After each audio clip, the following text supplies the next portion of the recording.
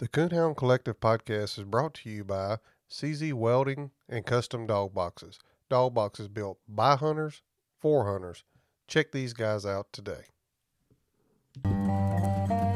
This is your host, Jason Snowgrove, and I will be your guide as we journey down the road to pleasure hunt or hitting the long trail to those great comp hunts. This is the Coonhound Collective podcast.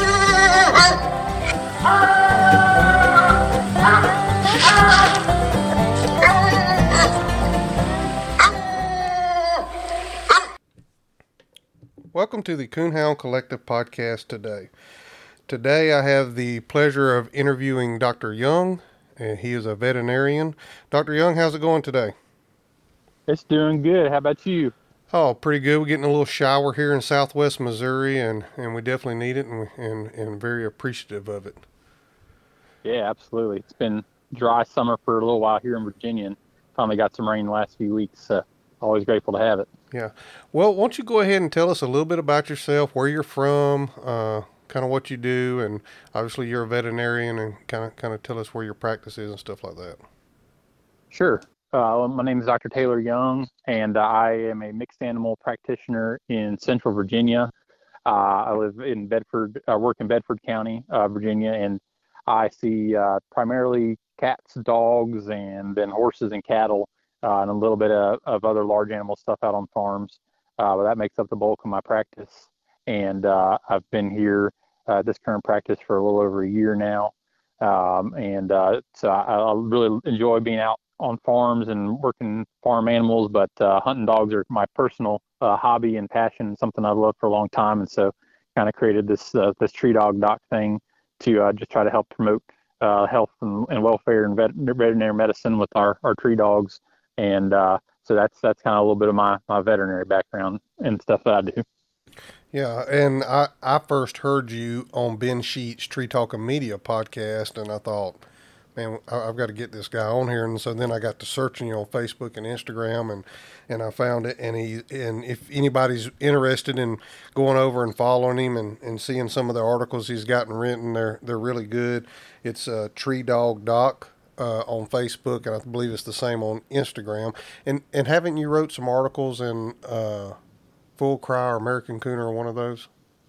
Yeah, they publish in both of those. I've been writing those for about half a year now, and it's the same article in both magazines. But yep, Full Cry and American Cooner. Okay.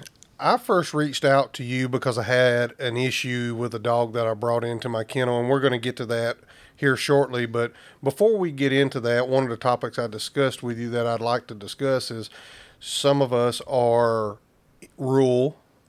Maybe we can or cannot get to a vet pretty quickly. And if we cannot, what are some good things to have on the truck, on hand, that we could keep with us in case of, snake bite or a dog getting cut or, what have you? Can you kind of go into what a ideal first aid kit for a hound would look like? Sure. I would say the first thing is, if in doubt, call your vet. And there's things you can get yourself into trouble with, thinking that it's not a big deal. We'll wait and see how it turns out, and you sometimes get yourself in trouble like that. So when in doubt, call your vet. But with that preface, when you're looking at a first aid kit, there's kind of two ways that I do it. You've got your in the vest or you're in the pouch kit to have out in the woods with you, and then you can make a bigger kit to have in your truck. And you'll get a lot of different opinions depending on which vet you ask or which book you read or which online magazine article you read about what you should have in which and what you should carry and not carry. But I'll kind of cover things that I have, and then some other things that maybe you need depending on your location and what you run into most often.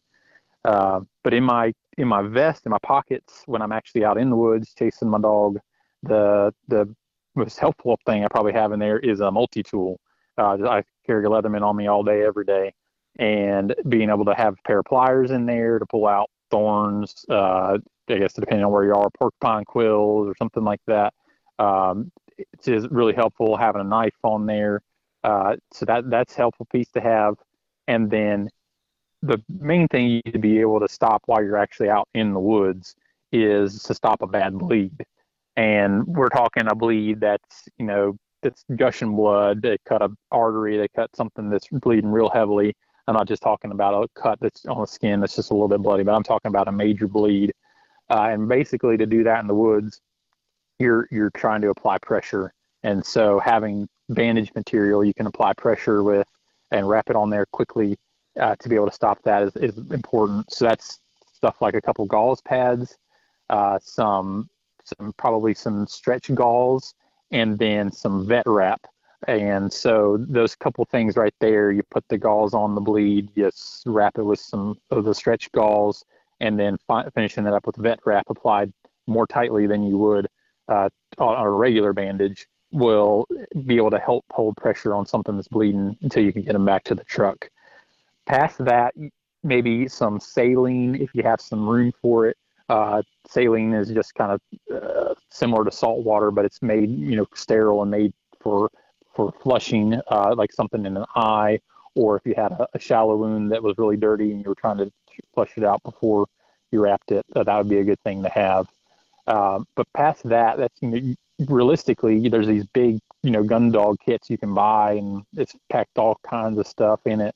But that's not really practical to carry out while you're actually walking in the woods with you. But that stuff will get you through most of the stuff that you're going to run into. And really, that's stuff like a bad bleed or, something, a really bad laceration that you just need to wrap and keep clean until you get back to the truck. Once you get back to the truck, you can obviously have a lot more in there.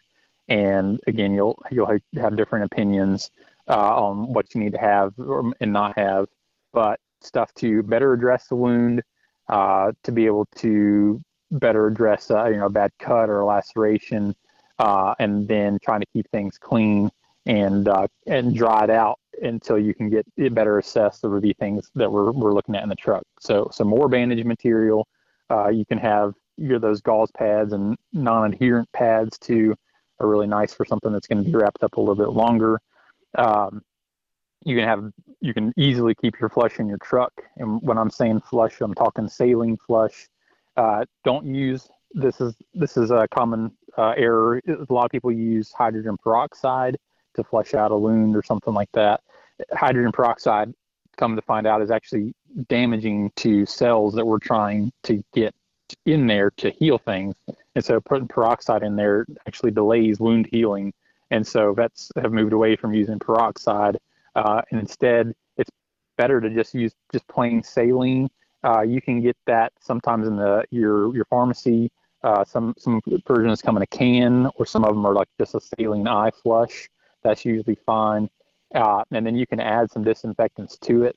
If you go down to the farm store and get some form of iodine, make sure it's labeled for use in wounds and dogs, because there's some stronger versions out there. But iodine or betadine type solutions you can add to that saline, and that gives you some antibacterial properties in there. Novosan or chlorhexidine is the generic solution, not scrub, but use solution. You can add that some disinfectant, any of those things, and really that's for flushing wounds that you can tell are shallow enough, but they're, he ran through the creeks and mud and dirt and got it contaminated with dirt, and you just want to flush it out and see what you're dealing with. So some flush is really good to have, and it's really important too for anything that you're going to bandage. And you'll notice I'm saying bandage and not staple or stitch, and I'll come back to that. But before you wrap dirt into a wound, it's important to try to get it as clean as you can. And some good flush is really helpful to do that. Some things with flushing, if it's too deep where you can't see, especially if it's on the main trunk of the animal, on the chest or on the abdomen, be really careful with flushing. You don't want to add fluids into a space that's not supposed to have it, like into the thorax, into the chest cavity between the lungs and the chest wall, or into the abdomen. But for things like on the leg or the ear, and the hips, the places like that, you're usually okay to flush and try to get some of that dirt out of there as you can. When I said I come back to staples and sutures or stitches, there's a real opportunity there to get yourself in trouble. And I know it's really popular and common to have a stapler in your truck and just go ahead and put the skin edges back together and call it good. But I get to clean up the messes that get made with that. And what can happen is if you're just stitching or suturing over a cut or a wound, and you don't know how deep it is or where it's headed inside that dog's body, what you're doing is you're closing up the ability for air to get to it, and you're closing up bacteria that's in that wound, because just about any wound that's going to happen while you're out hunting is dirty, and you're closing up bacteria in there, and that just allows that stuff to grow and to fester and can really cause a problem. So I would advise against using the stapler or stitches for anything other than just trying to put two pieces of skin together. Maybe you've got a big old flap or a piece of skin that's hanging down, and you're just trying to keep it together and covered while you're on your way to get definitively handled. I think that's okay, and a stapler is good for that. But just use it sparingly and use just enough to oppose those edges. And if you also consider how that staple feels while you're getting in there awake, it doesn't feel good. If you want to try it out on yourself, go ahead and see how it feels to have a stapler put in your skin while you're awake. It's not great. So use them just enough to do what you need, and then get it to a vet where they can properly clean it and assess it under some sedation or anesthesia. So that's kind of wound stuff. Other things that you can handle out and truck them with your kit would be things like areas of swelling or of inflammation, bruising, things like that. They ran over a log and didn't quite make it and knocked their leg, and then you got a spot that's swollen. Something like a good ice pack, one of those packs you can get for your first aid kit for you, where you kind of crush it together and it has a chemical reaction, makes it real cold. That can help a lot with some swelling. You can use a little vet wrap or something to help hold it on there. Don't apply that directly to an area of swelling. You can put a little padding in between the ice pack in there and help hold that on. There's controversy about using steroids and antihistamines like Benadryl for swelling or for insect bites, for example, stings, snake bites. In general, I would not prescribe out a steroid like dexamethasone, because it's really easy to get yourself in trouble again with dexamethasone, and I would not advise giving it in cases of swelling, or especially for snake bites. There's actually a good study out, and I posted that on one of my social media posts that says steroids really don't help with a snake bite. So that's not something I'd reach for. Antihistamines like Benadryl, there's lots of varying opinions even amongst veterinarians on whether that's okay to use and give. I think it's probably okay. Talk with your vet about a dose. You'll see lots of different dose ranges, and they can advise you on what's appropriate for your dog. But for something like an insect sting on the mouth, or they bit a hornet as the yellow jacket nest erupted after they've danced over it, that's probably something that can be helpful and good to have in your truck box. Other things you can handle, let's say you're going on a trip and you're going on a competition hunt out of state or something like that. You're going on a weekend long trip hunting with your buddies. Something to handle some basic GI issues is a good thing to have on hand. And when I'm talking GI issues, I'm talking like diarrhea and vomiting. So stuff to have for diarrhea would be to start with a prebiotic and a probiotic. Those are kind of different things. A prebiotic helps feed the bacteria that's already in your dog's gut. Probiotic is the actual bacteria themselves, and there's a ton of different brand names and a ton of different variations. A popular one that's been used in a lot of hunting dogs is Fortiflora, made by Purina. You can get those in little dry packets and put it on their feed, or you can get it in tablet form. And that's a good thing to start, even if you're about to head out of town and you just need to try to get a heads up because your dog gets traveling diarrhea or stress diarrhea, and that's something you can start before you go. But even if you don't and you're trying to help it while you're out there, that's a good thing to have.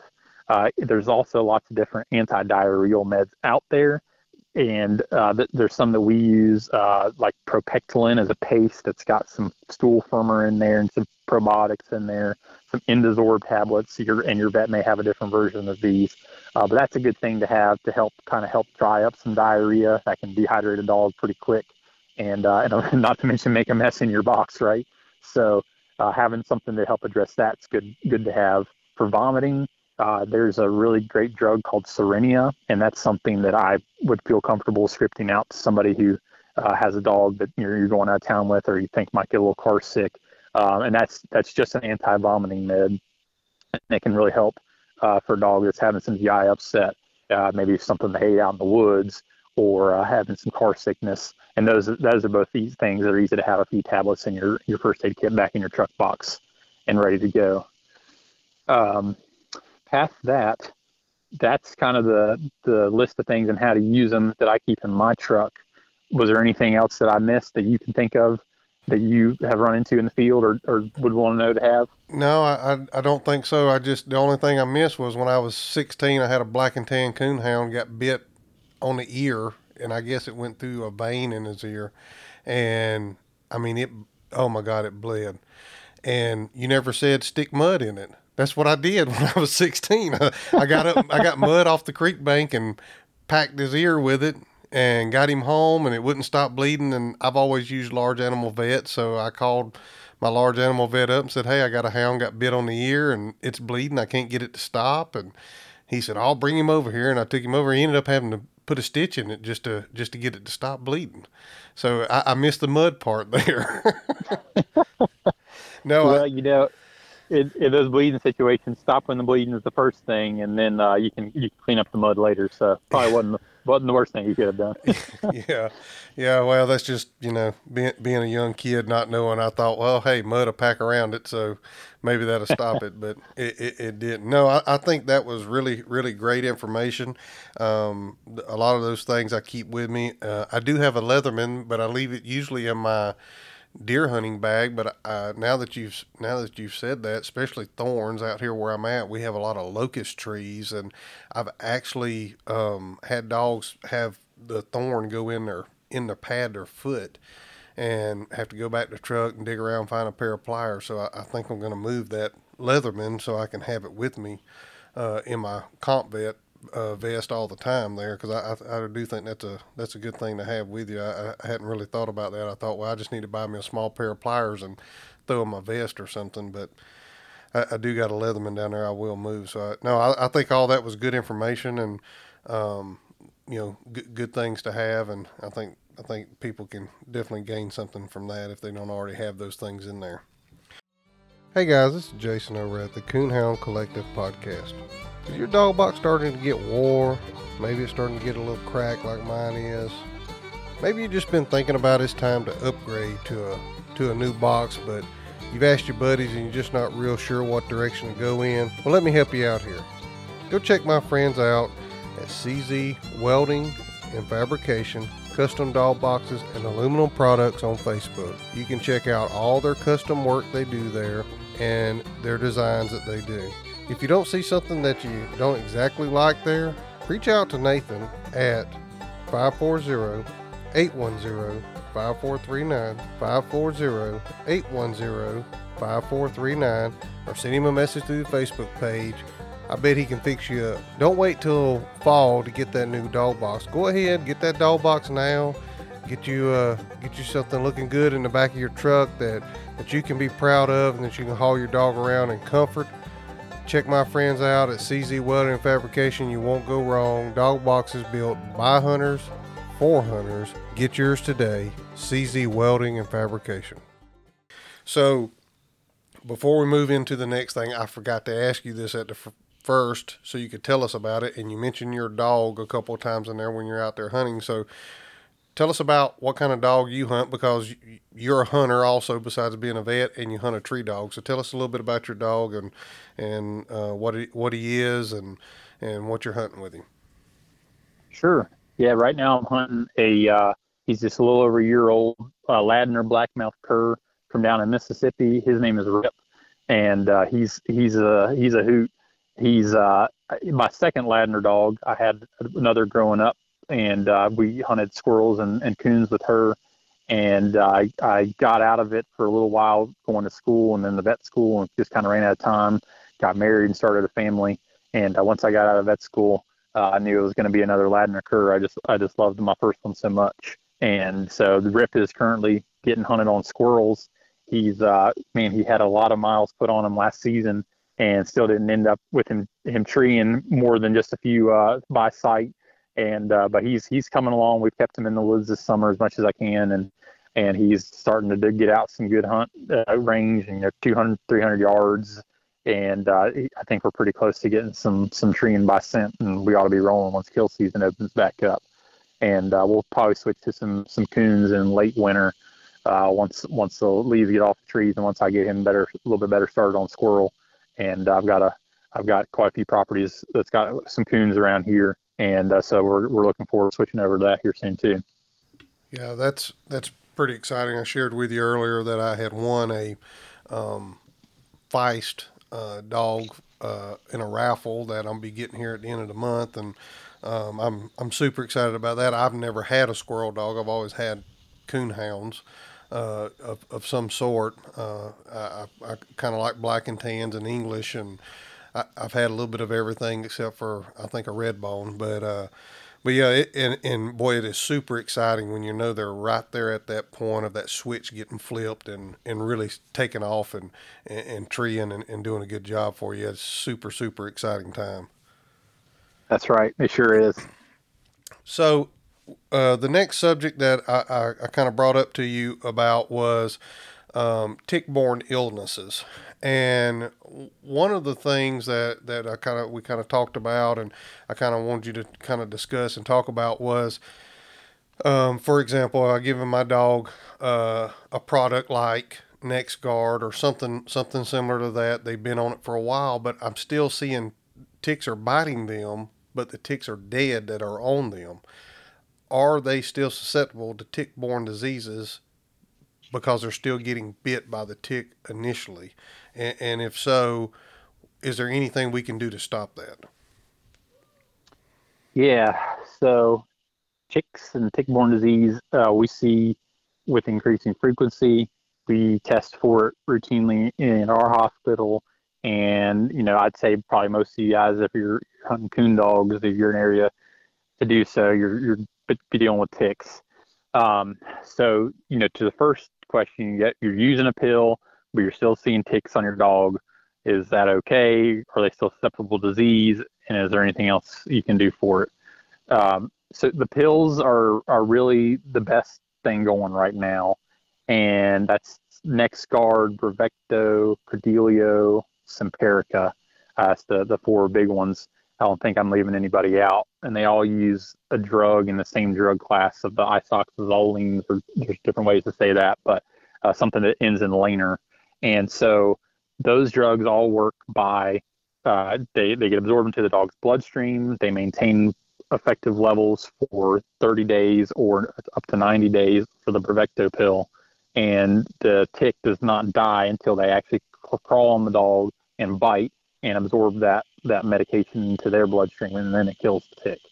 And so it is normal to find ticks on your dog if you're on the pill, and even have them be attached. But at that point, unless you just found one just after hunting, it's just attached, you should find them on there dead. And most of these pills, we use Simparica most often because it's also offered in a combination pill called Simparica Trio that covers heartworms, and some intestinal parasites too.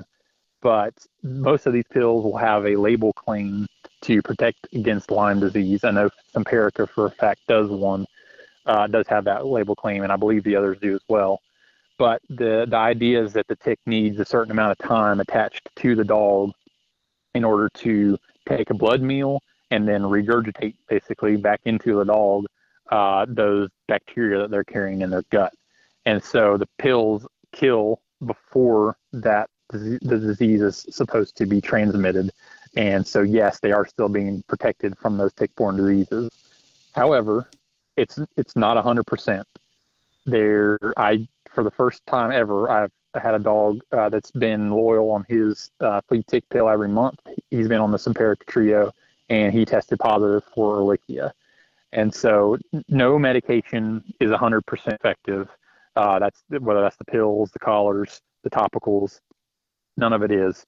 So you got to realize that. But if you are faithful with your testing and your pill giving, some of these medications will have a guarantee that basically says that if you can prove that you had a negative test, that you've bought enough of these pills to be given it, and your dog shows up positive for one of these diseases. I know Simparica Trio specifically covers Lyme disease. The company that manufactures the pill will cover for follow-up testing and diagnosis and treatment of that disease. And I think that's a pretty good cover. I think Simparica covers up to $2,500, which is quite a big bill to follow up on if your dog does get positive for Lyme at least. And so, that's a pretty good guarantee in my mind. It helps me feel better about, I trust my own dog's tick prevention with that pill. So that's a pretty good label claim to back up those cases where it does slip through the cracks. But even with the pills, since that's just an oral medication that they're taking in, the nice thing is that for dogs at high risk of exposure, like our dogs being in the woods all the time, you can add stuff to the pill. And so you talk with your vet about which particular pill you're using and which particular topical you're interested in.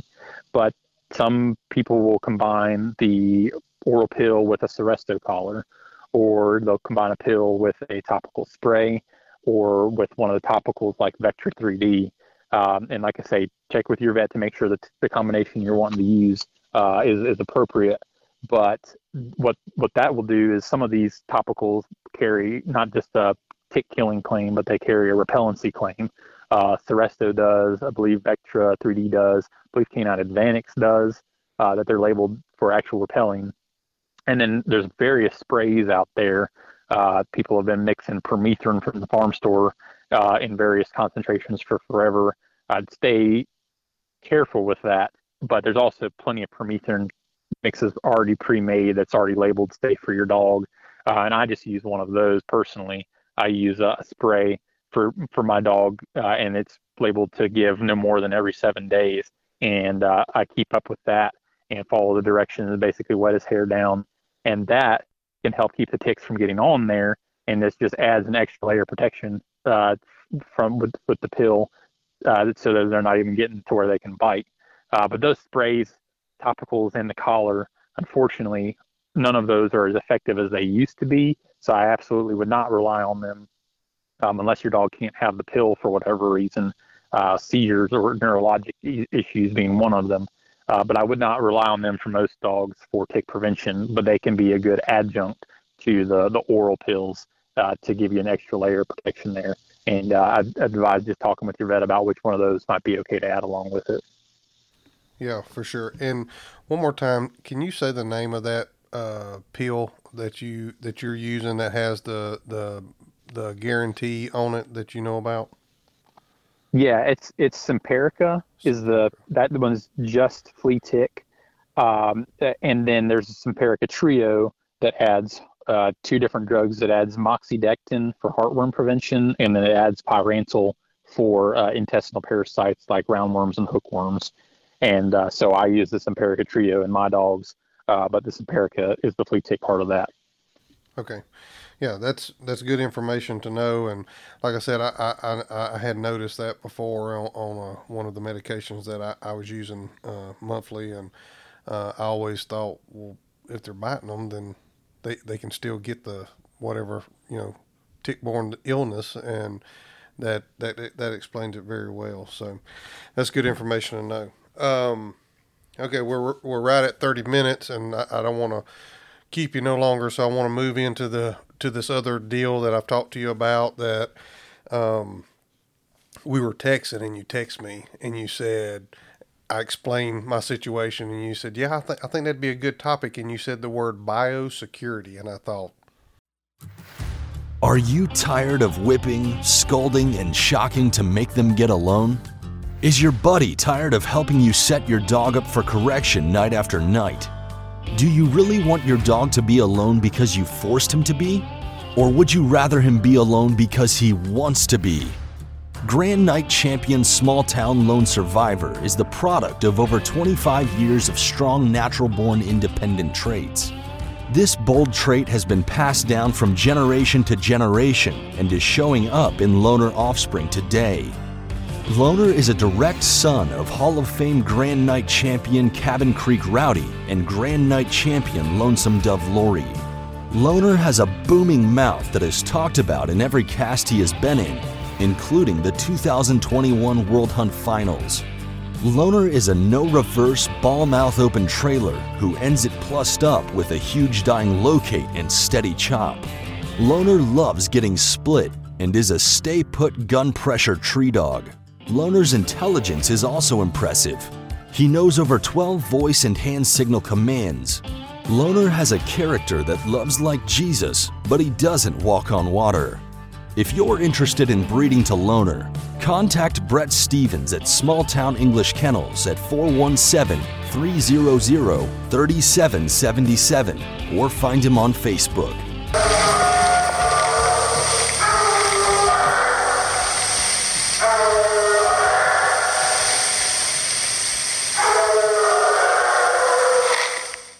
If you're interested in running a stud ad for your dog here on the Coonhound Collective podcast, reach out to us at thecoonhoundcollective@gmail.com. Send us a message through Facebook or Instagram, and we'll be glad to get with you to get you an ad built and get you pricing on all of our ads.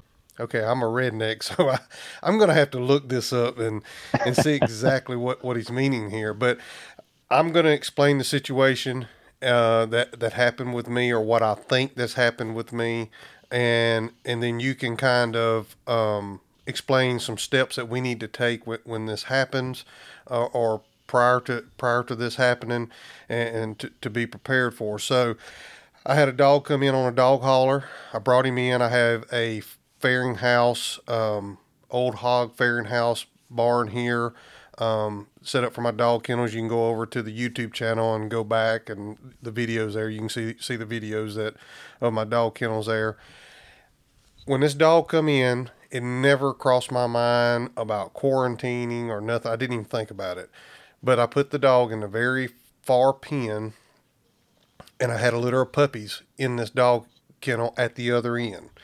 They were just coming off the mom. The puppies were not next to the dog, and my puppies were healthy. They were fine. They were playing, running, no issues whatsoever. And all of a sudden, they come down. One come down kind of looking puny, not looking just right, kind of sickly, and the pup ended up dying. Immediately, I contact my vet. He thought he did not run an actual test or anything, but he looked at them and he examined them, thought they had coccidia. He gave me Albon, said, Jason, if that's it, they'll be running around happy puppies in a couple of days. That was, I think, on a Thursday. He checked back with me on Friday, and then he checked with me on Saturday morning. And then I told him, I said, man, they don't look good. And he said, they're probably dehydrated. You need to get some fluids in them. And me and him got together and got them started on fluids. So anyway, long story short, I ended up losing my whole litter of puppies that I had there.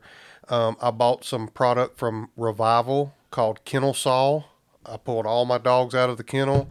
I followed the label just like it said. I treated walls, floors, pins, wire, because I didn't know what I had. Well, after we talked and you used the word biosecurity, I got to looking it up, and because I couldn't, a buddy of mine, me and him talked, and he said, well, it could have been that, but he's not sickly acting, he's not sickly looking, and so we didn't understand. But there's a thing called biological vector. And I'll let you explain all that stuff, because I'm not very familiar with it.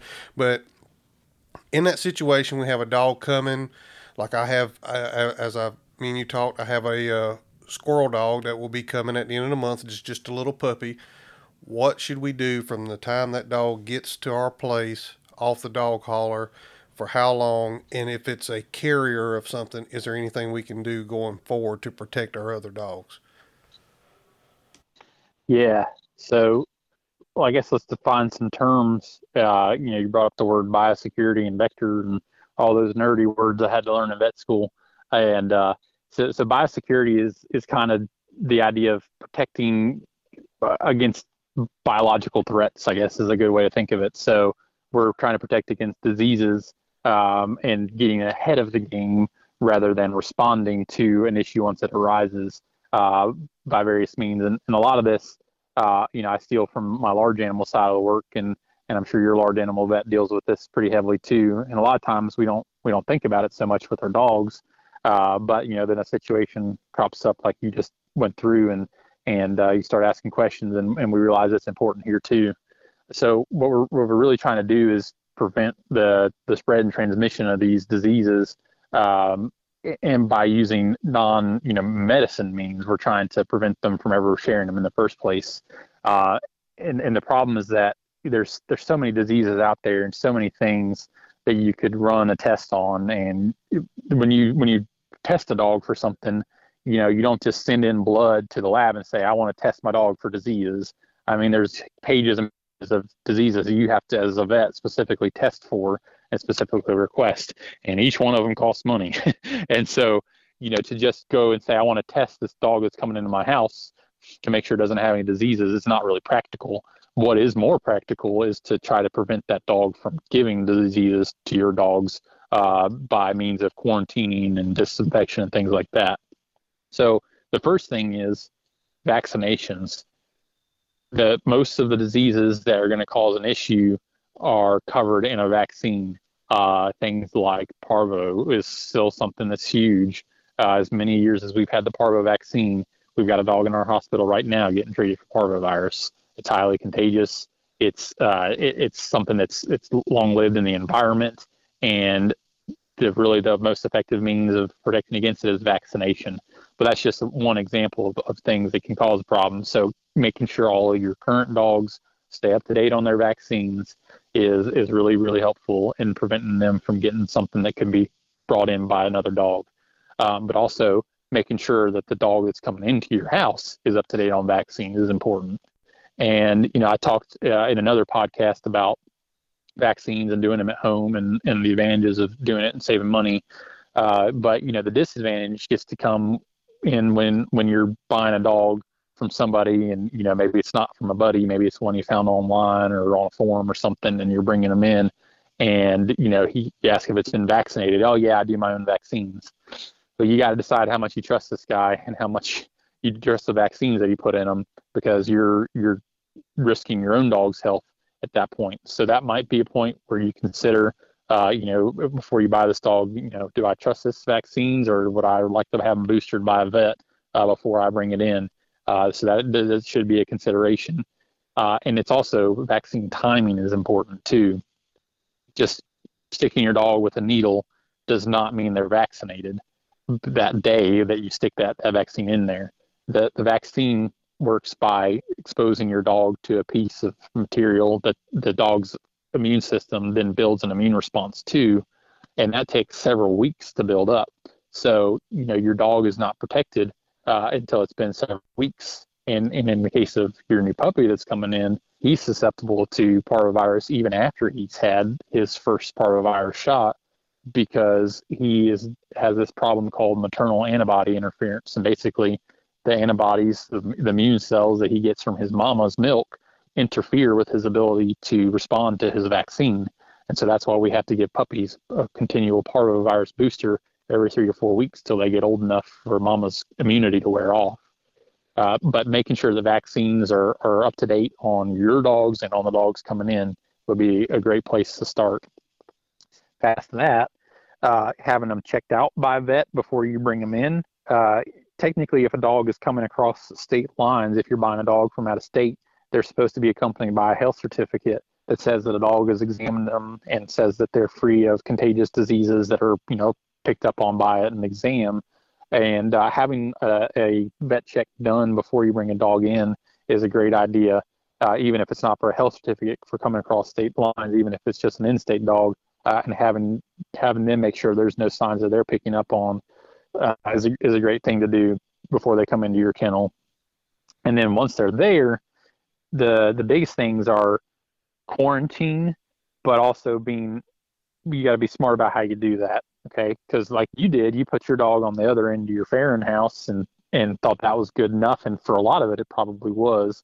But you get into these other nerdy words like vectors and fomites. All right. So vectors are things that can carry the disease, even off of your dog. So something like a mosquito or a biting fly, a flea, those things can hop on your dog. They bite, they get the disease, they hop over to the other side of the house to your dog, bite and spread something. So that there's some diseases that are spread that way. Then there's also diseases that are spread by what we call fomites. A fomite is just a physical object that can have whatever disease that it might be on that object. So let's say for parvovirus, if you go and you scoop poop out of the new dog's run with the same poop scooper that you then go in and you set on the floor of your new kennel and you scoop the poop into that one, and that new dog's got parvovirus, well, guess what? That parvovirus is now on that kennel scoop that's now in the new kennel, and you've just spread the virus on a fomite that way. And so an important part of quarantining is not just physical separation from the rest of your kennel, but it's also separating things and yourself from being a fomite between the new dog and the current dogs. So the best ways to go about making sure you don't spread things back and forth would be to make sure you have a dedicated set of food, water bowls, all of those things for that new dog that don't get shared between your current dogs. And then the easiest way to do it is to take care of your current dogs during your kennel cleanup time before you go and take care of the new dog. And that way, anything that is going to spread from the new dog to your current dogs is not going to be on your clothes, on your boots, when you walk from him to them. Instead, just do it backwards and go from your current dogs to the new dog. And if it's not possible, then the best ways to go about it is to try to have the ability to clean off your boots or your shoes, and you can make some boot washes and things like that to be able to do so. But trying to limit the spread of not just the dog to dog contact, but the spread of things between them is important. And the length of quarantine, it depends on who you ask as to how long you should quarantine something. Ideally, it would be probably at least a month. Sometimes it's not always practical. And so at least a few weeks is better than no quarantine. And being diligent about how you're spreading things back and forth will really help. And really what that quarantine is trying to do is allow time for that new dog to show that he's having a problem. So if he gets there and a few days later starts having diarrhea or vomiting or acting sick, you've allowed that the sickness to express itself before you've allowed him to have direct contact with your other dogs. So that's all biosecurity, quarantine, and how that goes into play. And for your new puppy, the biggest things are making sure it's coming with a vaccine, making sure that your dogs are up to date on their vaccines, and then trying to limit spread in contact between him and other unknown dogs. For your new puppy coming in, the good thing is that he's probably not carrying a whole bunch of diseases because he hasn't been exposed to a whole bunch of diseases. So it's more for his protection when you're bringing him in. And while I'm mentioning puppy, the other thing about quarantine and biosecurity is that the fresh puppies like you had, they're the most susceptible to just about everything.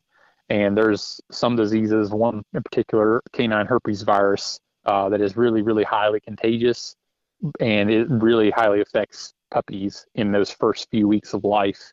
And how that gets brought in is just like you described, a new dog coming in, or even you can have dogs that carry it and they get stressed or they get sick and they start having the herpes virus shed again, even a dog in your current kennel.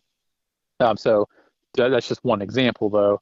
The important thing is, if you've got puppies on the ground, I would just try not to have any new dogs in at all for at least probably a month before and a month after those puppies are on the ground, and ideally till those puppies go to their new homes.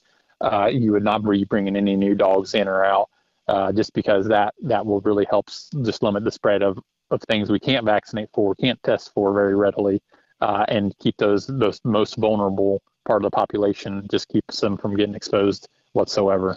And that would be really helpful in preventing a lot of things.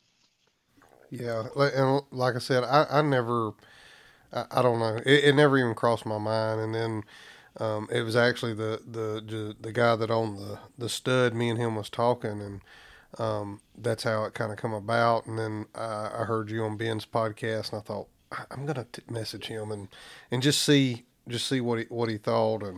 Um, and like I said, they were never together. But now you went over some things there about maybe me brushing up next to him, feeding him or in there changing his water out, him brushing up next to me, and then me going down and taking care of the puppies, and the puppies are jumping on my legs, and so they're touching that same area that that he was also brushing up against, as well. It could have been I guess, a carrier, I guess, between the two.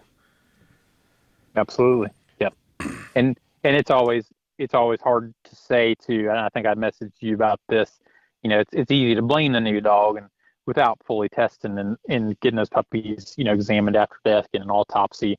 It's not possible to say with 100% certainty that was the cause, but it's highly likely and suspicious. But the situations where you're trying to find some reason for it, you can go and get a dog tested or necropsied and have it examined after death and see if they can detect a cause and see if you can prove what that cause is. But all those things being said, yeah, it's sure suspicious of the new dog coming in, isn't it? and those things we talked about will help limit that spread for sure. Yeah, yeah, and it could have been coincidence, but Yeah, because he's still here. I'm hunting him. He seems perfectly healthy, so it could have just been coincidence. But so we get a new dog in.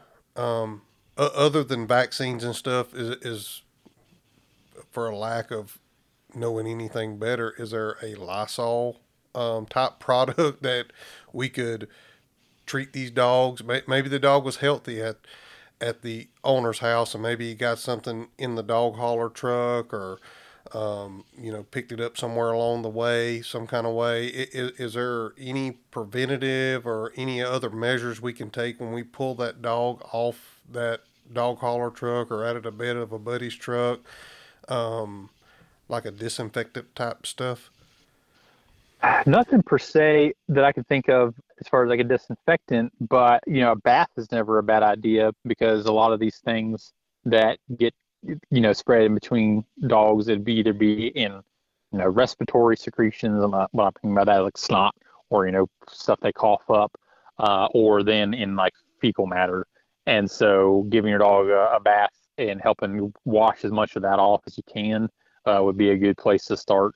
And then your disinfectants really come into play when you're talking about, your clothes, your kennels, your feed and water and equipment, things like that. And there's a bunch of them out there. Kennel saw we actually use, you mentioned it, we use that in our hospital for spraying down cages and floors and tables and stuff. But that's a good one. But even old bleach can do a lot. But as far as disinfecting the dog itself, unfortunately, there's not a whole lot you can do other than just trying to get the dirt and grime off of them and hopefully help wash away some diseases with it. Yeah, yeah. In the kennel saw, I ordered it, and of course my wife said, "My goodness, that's a lot for a gallon of something to disinfect a kennel." And I thought, well, if there's a disease up there and this will kill it, and it kills, I don't have it in front of me, so I'm not going to try to even go through what all it says it will kill or sanitize. But I thought, man, I'm going to use a lot of this because I have fairly large kennel, but honestly, a little bit goes a long way when you mix it, and I mixed it on the stronger, just like the label said, but on the stronger end of what it said, because it gives you two ways to mix it. To treat I treated my walls, I've treated the wire, I treated the floors, and my kennel smelt the best that it's ever smelt, that's for sure. And the important thing about disinfectants, I'm glad you mentioned this with biosecurity, is most of them do not work good in what we call organic materials. So dirt, poop, hair, stuff like that. There's cleaning and then there's disinfecting. And you got to clean before you disinfect and get rid of as much of that organic material as you can, because you can spray bleach on your dirt, but it doesn't work well in that dirt. It gets deactivated. So cleaning and getting as much junk out of there as you can with just good old soap and water of some sort, and then allows the disinfectant to get where it needs to. But like you said, and you mentioned a couple of important things, follow the label directions, because if you're not making it strong enough, it's not going to do what it needs to do. And then the other part is you got to leave it on there long enough, because most of these viruses and things, they have to be exposed to that disinfectant for a certain amount of time in order to be killed. And if you just go in there and you spray your disinfectant and you immediately rinse it off, you're not doing enough to actually kill what's out there. So follow your label directions, do what it tells you to do to kill whatever it is you're trying to kill off. And there's multiple things, and like you said, Kennel Sol is probably not the cheapest or most practical for somebody who's not doing this all the time. But there's accelerated hydrogen peroxide. There's this Kennel Sol. Bleach can do a lot, but a lot of these can also damage certain types of flooring or metal, depending on what your kennel is made of. So just do your research, read your label, and choose one that's appropriate for you and your situation and your wallet. But the disinfectants, make sure you clean before you disinfect. Yeah, I failed to mention that I went through and I pulled dog houses out, water buckets out, feed buckets out, because this is the first time I've used a disinfectant like this, and I have a power washer. I power washed everything, walls, ceilings, floors, and got everything clean. And I believe, if I remember right, I think it was 8 ounces to a gallon of water, and I had a little pump up sprayer that I mixed it in, and I sprayed my walls, I sprayed dog houses, I sprayed the floors, the wire, and it said just let it sit and dry for 10 minutes and leave it. And so that's what I did. Like I said, I don't know that it killed anything, but it sure made everything smell clean and look, it really looked clean afterwards. Yeah, no, you did exactly right. Clean it and then let it sit and disinfect. I'm sure you killed a whole lot, so that's good. Yeah. Well, those, I mean, we could go on for hours, and we've been on here almost an hour. It seems hard to believe, but there's so many topics out there that we could go on forever. And I'd love to have you back in the future. Maybe we can go over some other topics. But was there anything else that you could think of that we needed to cover in those areas before we get to shutting this down here? I'd say, and I've encouraged this in pretty much all of my articles and encouraged it on my podcast I did and on my social media. The best thing to do is to get established with the vet before you run into your problem, whether that's tick-borne disease, whether that's a wound in the field, a biosecurity issue, because having a relationship with your vet, and that doesn't mean bringing your dog in once 2 years ago for a cut on its leg. That's not a relationship. Having a current annual exam that has a valid veterinary client-patient relationship attached to it, and being able to call in to your vet and ask about this whatever situation that's going on, and hopefully have priority to come in and have a problem taken care of. That's probably the most important thing you can do for any of these areas we're talking about, because it's just impossible to cover everything you could need to know on any of these areas in an hour-long podcast episode. And being able to talk with your vet about specific questions and issues in your situation is super important and helpful.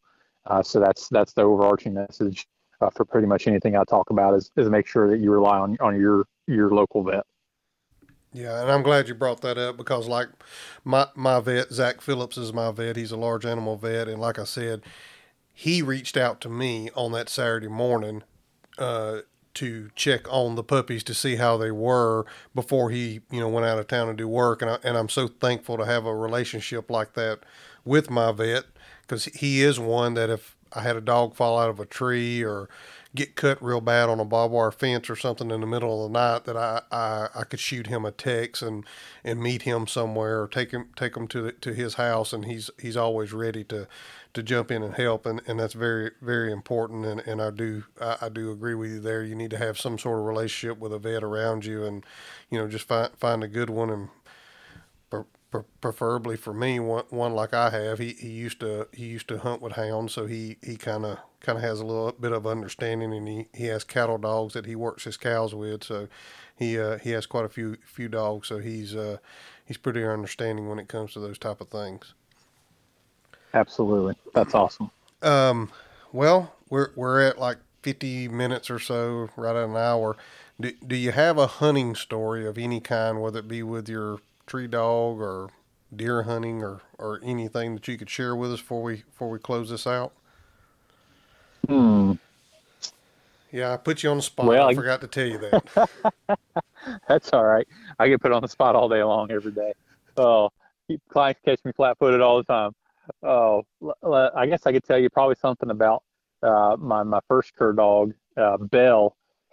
She was a Ladner cur, like I mentioned earlier, and I don't know if it's just my luck in having these dogs, or if this is a trend in the breed. I've only had two, so I can't really say, but she was a little bit of a slow starter too, and her first squirrel season was very similar to Rip's, and we hunted in the woods, and I was 15 starting her off, and we hunted and hunted and hunted and walked and walked and walked, and I would get in the woods and I'd see squirrels running overhead, and I'd try to hold her head to where she'd look up there in the tree and watch that thing running around, and she had no idea what she was out there doing. She was having fun, but had no idea what she was out there doing. And I get so frustrated, and we got in the woods so many times where she had so many opportunities, and our squirrel season at the time would run from the beginning of September and in January 31st, or whatever the last Saturday was there. And we hunted probably 4 or 5 days a week, with me being in high school, for that entire season. Never treat a squirrel.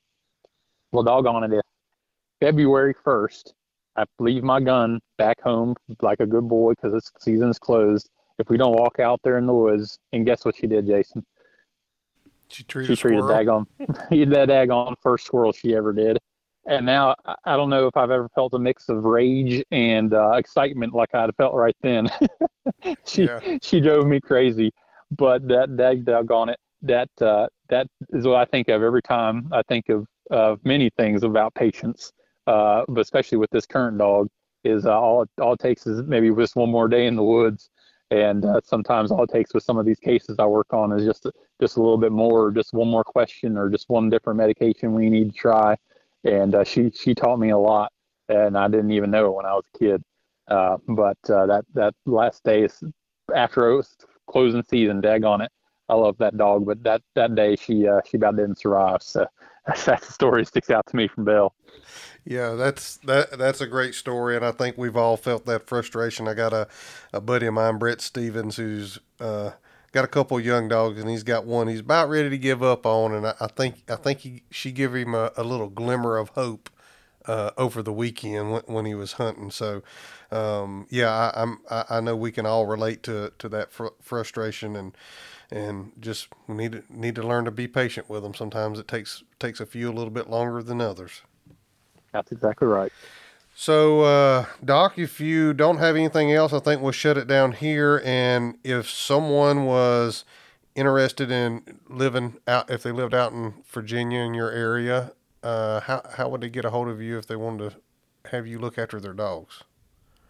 Sure. Yeah, you can reach out to me on social media, like you said. I'm on Facebook and Instagram, Tree Dog Doc, and our clinic name is Riverside Veterinary Hospital, and I'm an associate there. And myself and my boss, Dr. Ryan, she's an awesome vet as well, and she is very practically minded and we see a lot of bear dogs and coon dogs, especially in our area. But Riverside Veterinary Hospital is our name. We're in Good, Virginia, which is in Bedford County. And if you're listening to this and you're close enough of a drive, we'd love to have you.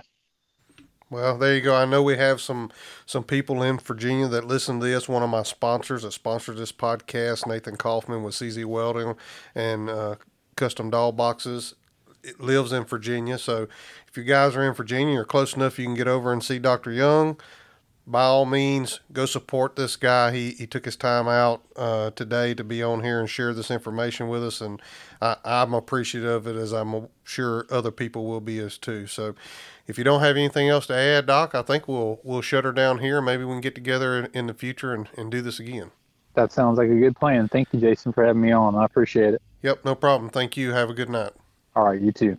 Thanks, guys, for listening to the Coonhound Collective podcast today. We really appreciate you taking your time out of your day to listen to the podcast. If you don't mind, head over to Facebook and give us a like, and head over to Instagram and give us a follow. It's both at The Coonhound Collective. Also, if you would like to reach us here at The Coonhound Collective, you can reach us at thecoonhoundcollective@gmail.com. If there's someone that you would like to hear on the podcast or a product that you would like to hear talked about, please send it to thecoonhoundcollective@gmail.com. Thanks again. Have a great day.